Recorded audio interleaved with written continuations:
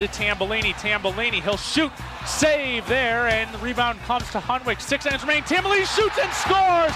It comes around to Jeff Tambellini at the near side circle with 5.3 seconds remaining. Tambellini gives the Wolverines a 6-5 lead.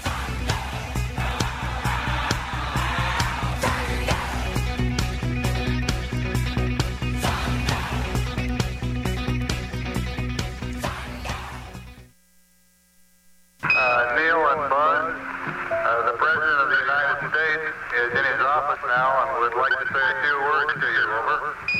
That would be an honor. Hello, Neil and Buzz. I'm talking to you by telephone from the Oval Room at the White House. And as you talk to us from the Sea of Tranquility, it inspires us to redouble our efforts to bring peace and tranquility to Earth. For one priceless moment in the whole history of man, all the people on this earth are truly one. WCBN FM Ann Arbor, keeping Richard Nixon's vision of peace and global unity alive with sounds and music from all the cultures of all the people all over the world.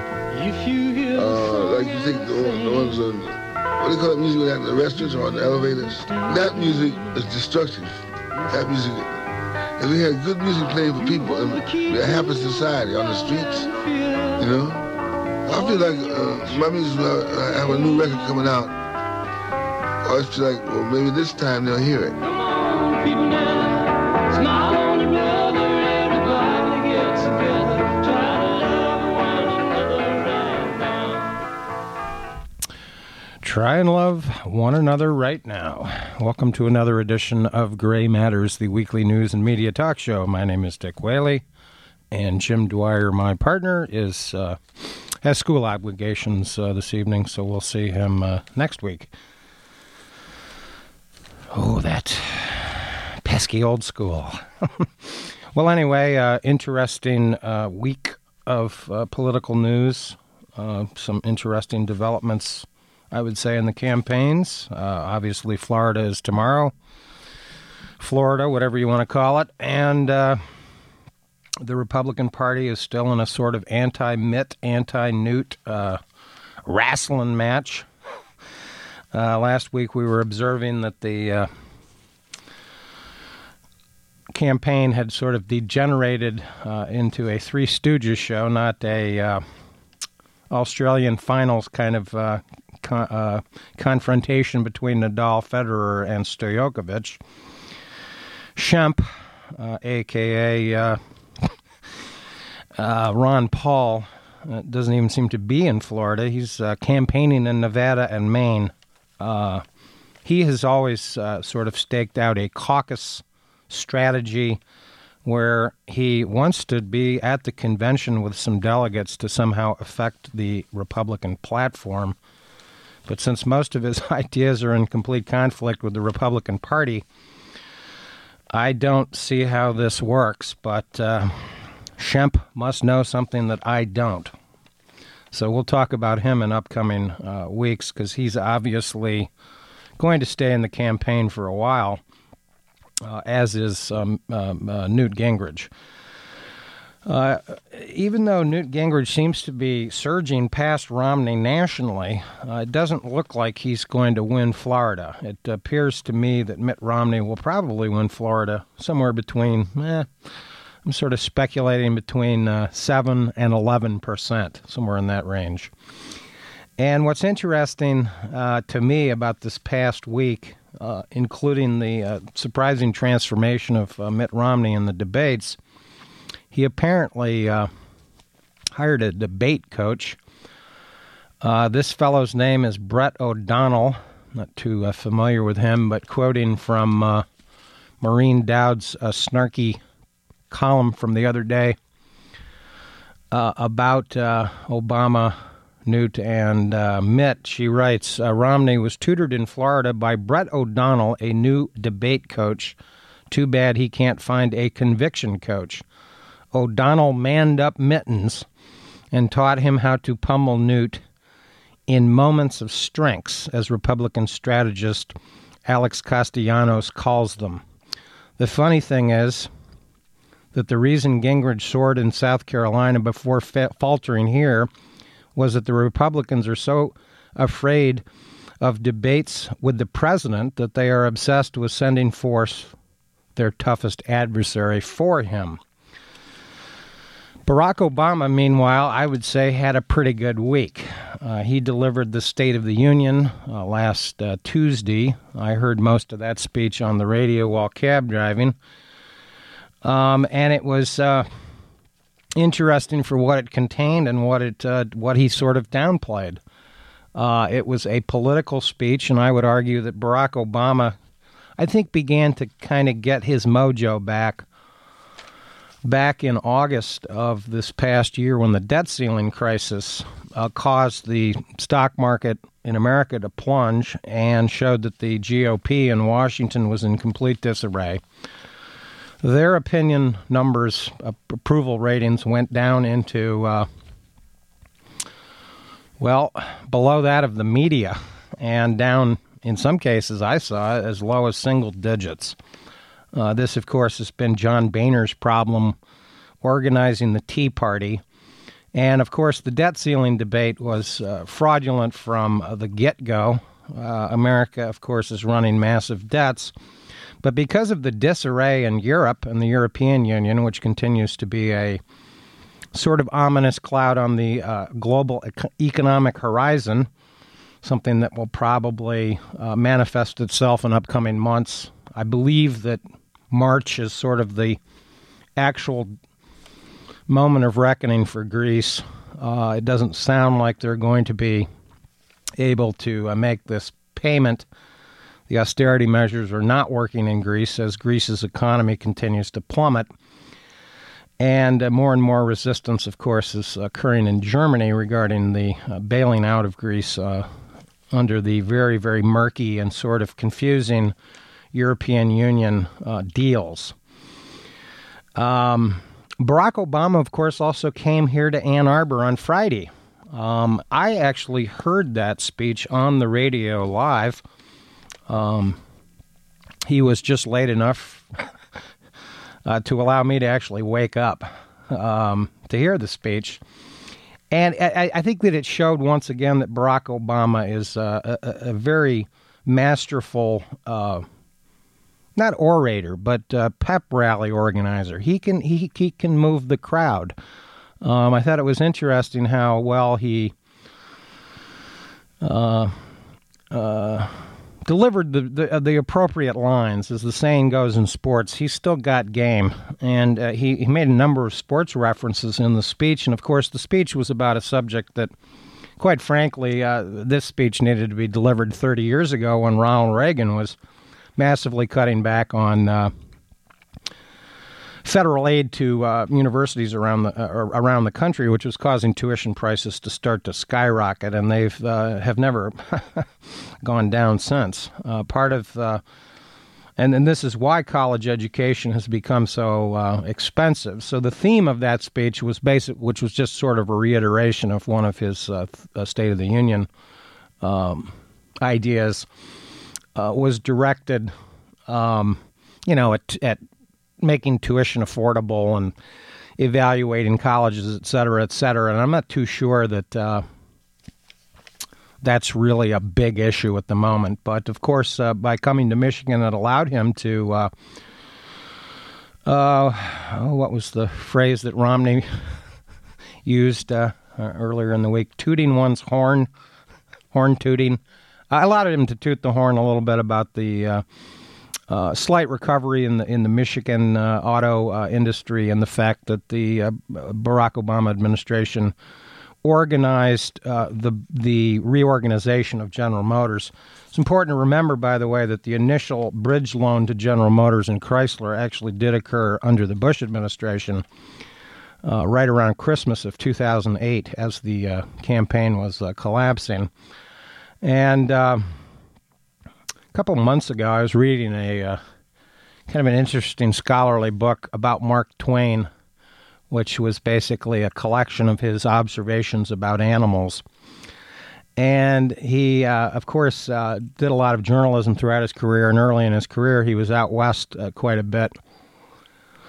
And he had an interesting line. He said, "The coyote is always hungry."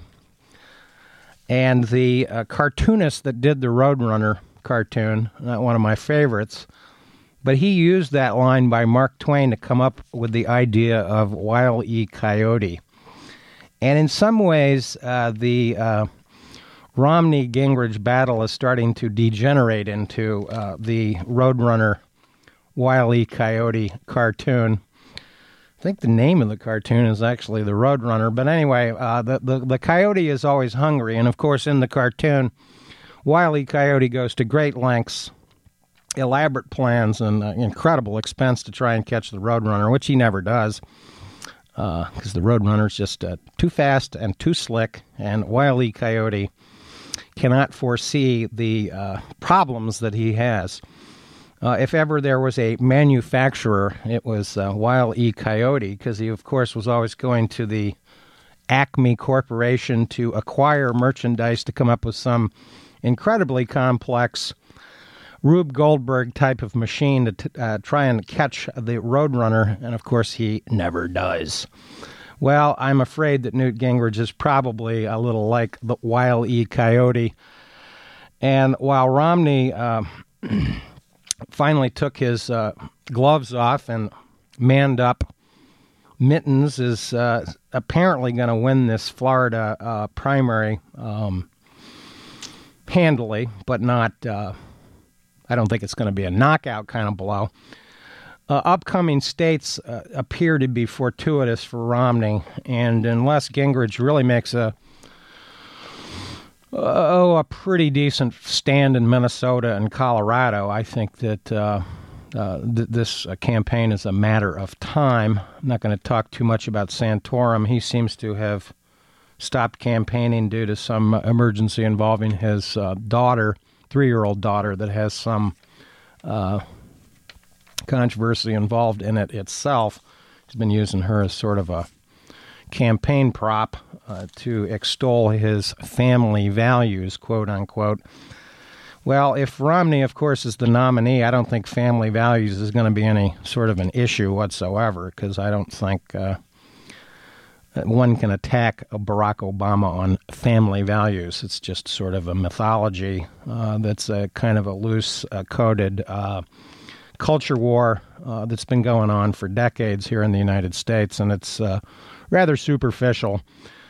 The reason, of course, that Barack Obama got his mojo back a little bit during the debt ceiling crisis back in August, when, of course, the United States debt was downgraded by one of the ratings agencies, and Congress sort of muddled and floundered about for several days before they came up with the so-called super committee that, of course, turned into nothingness at the end of the day, was that Barack Obama came across once again as the adult in the room.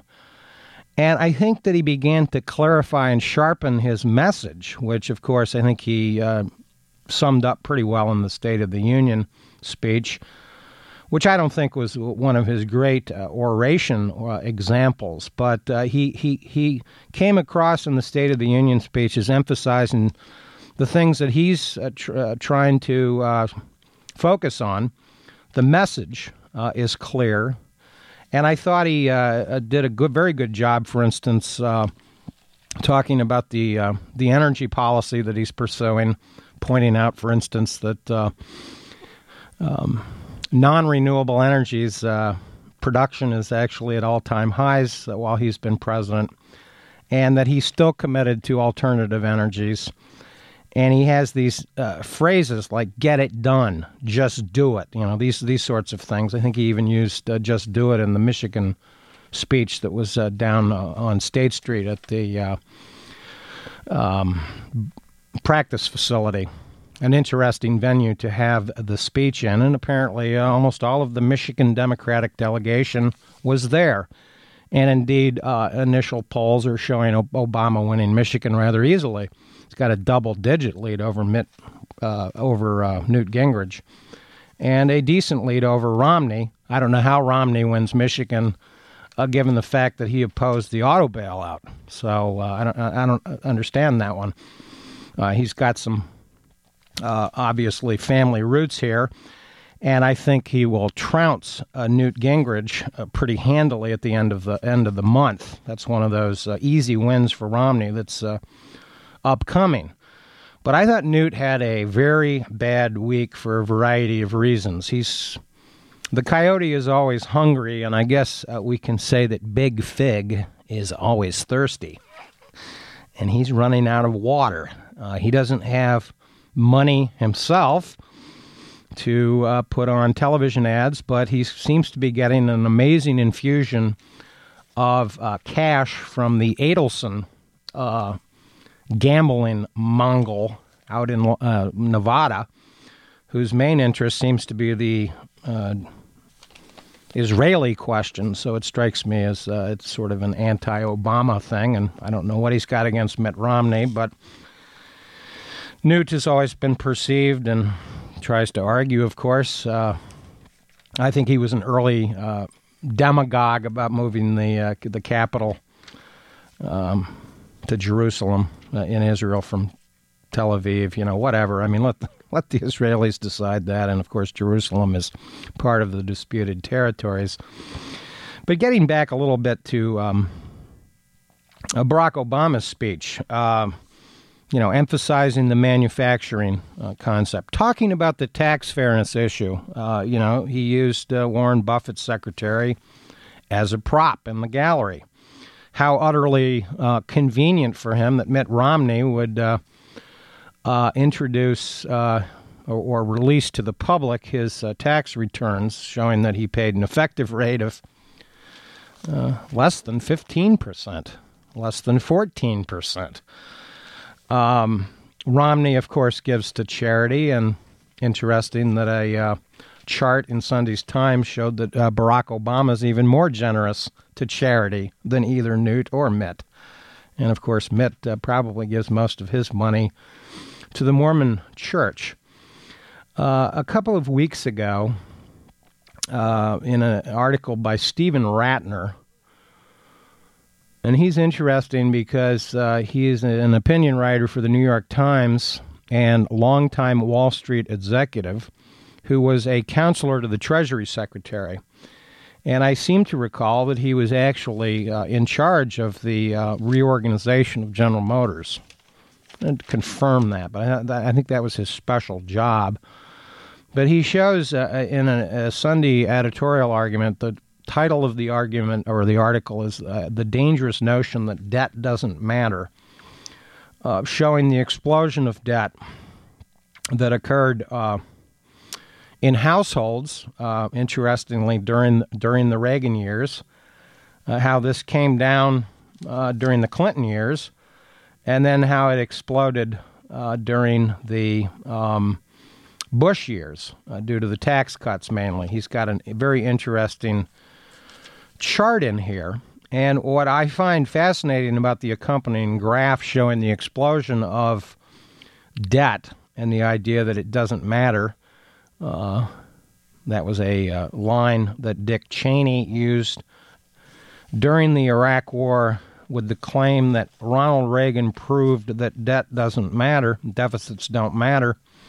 And this, of course, shows that in 1975, the average household, their debt, the share of it was $20,000, whereas their median household income was $44,000. And that since 1975, the median income in America is essentially flat. It's up to $50,000. This is per household. I'm always wary of household statistics because the definition of a household is sort of murky and somewhat imprecise. But it is a measurement nonetheless, and it demonstrates how the debt has gone from $20,564 per household in 1975 up to $84,793 per household, and that this greatly exceeds median household income. Well, accompanying this chart is another very interesting example that's entitled Neglecting Investment. And it shows, dating back to the 50s, how the United States has steadily allowed research and development, also known in the business community as R&D, as well as infrastructure, to continue to decline. Barack Obama talked about infrastructure in his State of the Union again. And even Rick Snyder, by the way, in his State of the State a couple of weeks ago. Snyder's always a little difficult to listen to on the radio, I think, because he's got such a strange-sounding voice. And the impact of Snyder's tax policy, of course, is irrelevant from last year because none of the tax policy went into effect until this year. So we're living under the new Rick Snyder / GOP reorganization of the single business tax starting 4 weeks ago. So we'll see how that turns out as the year goes on. But Rick Snyder, in his State of the State, was talking specifically about infrastructure here in Michigan. And indeed, it's now emerged that there's a new plan here in the state of Michigan to increase vehicle registration on automobiles. 67% sounds a little bit extreme to me, but I would prefer that they go in a 1 or 2 cents gas tax increase. That strikes me as a more sensible way to do it, because then the actual users of roads, the more you drive, the more gas you're going to have to buy, et cetera, et cetera. And it would parenthetically benefit consumers that use more fuel-efficient vehicles. They would be paying less per mile to fund the roads and the bridges.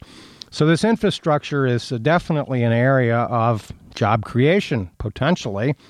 The big problem for Obama, but probably not for Rick Snyder, is that the federal government, the Republicans in the House of Representatives, are not interested in this problem.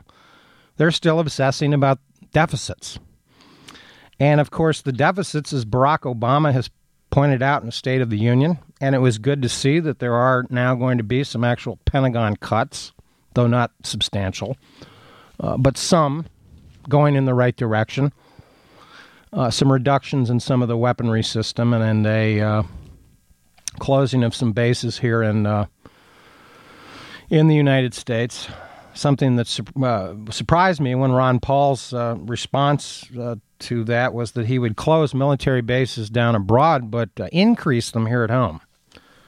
Why one would do that is a little unclear to me. The Iraq war is winding down for the United States. It's pretty much wound down. And even Afghanistan is looking at some more troop reductions after, of course, an initial troop increase. It always helps Barack Obama, of course, to emphasize toughness. Very fortuitous for him to be able to go up to Secretary of Defense Leon Panetta, pat him on the back, say, job well done. And then the next day, the media is talking about a spectacular hostage rescue mission involving the Navy SEALs, the unit that caught bin Laden. That makes Barack Obama look good. It makes him look effective. Indeed, one of the more interesting things about his re-election is that even on foreign policy, his approval ratings amongst Republicans is almost 50%. It's one of his strong points. I think it's fair to say that our standing in the world has improved significantly under Barack Obama's leadership. And what's interesting is the 3 countries where we've gone down in approval are Pakistan, Israel, and Egypt, the 3 countries that receive the most foreign aid. And I think it's fair to say that relations with those 3 countries have deteriorated a little bit for different reasons. I think Obama's been a little tougher on Israel over the settlements issue, but to no avail. There's no real movement occurring in the peace process. Barack Obama's phrase this week, this just do it, get it done, is very interesting because I was able to track down an article that I'm now searching for but can't seem to locate immediately. Here it is. Back in September of 2008, during the financial crisis, on the 29th of September 2008, the House of Representatives voted. It was a fairly close vote, but it was something like 228 to 205, something like that, against the TARP bailout. The stock market in America collapsed that day. I think it went down something like 7.5%. Experts ruefully noted that $1.2 trillion of paper wealth was wiped off the books in 1 day. Most of the people that voted against the TARP legislation were Republicans. The Democrats that voted against the TARP voted against the TARP for a very different reason, and that was that they didn't think there were enough strings attached regarding corporate accountability and executive pay and that sort of thing. And indeed, there was merit to that argument. But one of the more statesman-like congressman named Ed Markey pointed out in the debate, he said, well, nobody wants to vote for this, but we have to do it. And eventually after this vote occurred, Bernanke went back to the Congress and behind closed doors told them, well, you got to pass this by next week or you're not going to have an economy. I indeed heard a British expert point out that if TARP failed a second time, the United States would have to shut down all the banks in the United States. ATMs would not work. Checking accounts would no longer be, credit cards wouldn't work, and there would have to be a complete reorganization of the American capitalist system. It's easy to rant and rave about the TARP vote and say, wow, never should have happened. It's called the Wall Street bailout, but it really was a banking system bailout. And it, of course, occurred because there were bank runs occurring around the United States. And indeed, globally, what happened was short-term financing for banks. Nobody knew anything about LIBOR at the time. Well, I did, but most Americans didn't know anything about LIBOR. LIBOR went from 0.25% to 4% in 2 days. An amazing increase of money. And LIBOR is an overnight loan that banks make to one another, sort of like loan sharking, gamblers, people that go to pawn shops to get overnight money for whatever reason. But in the interesting analysis or commentary, reportage about the situation that had occurred that day was written by Michael Cooper and Jeff Zeleny. They write that Mr. McCain had announced last week that he was suspending his presidential campaign to work to ensure that the legislation's passage, even at the risk of skipping the first presidential debate, was locked down. He later relented, debating without a deal. And after some initial hesitation, he allowed himself to be identified with a bill that he thought necessary, even if unpopular. Continuing down the page, Zeleny and Cooper write, after Mr. Obama urged Americans in the financial markets to quote-unquote stay calm in the wake of the rescue plan's collapse, while prodding Congress, get this done, Mr. McCain hastily called a news conference here in which he, too, seemed to place some blame on Mr. Obama.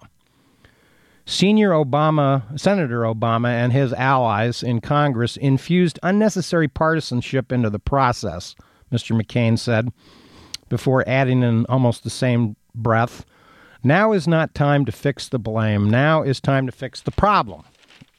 Well, of course, you'll recall from 2008 when McCain suspended his campaign for a day and went to Washington to participate in the negotiations that were occurring between Hank Paulson and the leaders in Congress.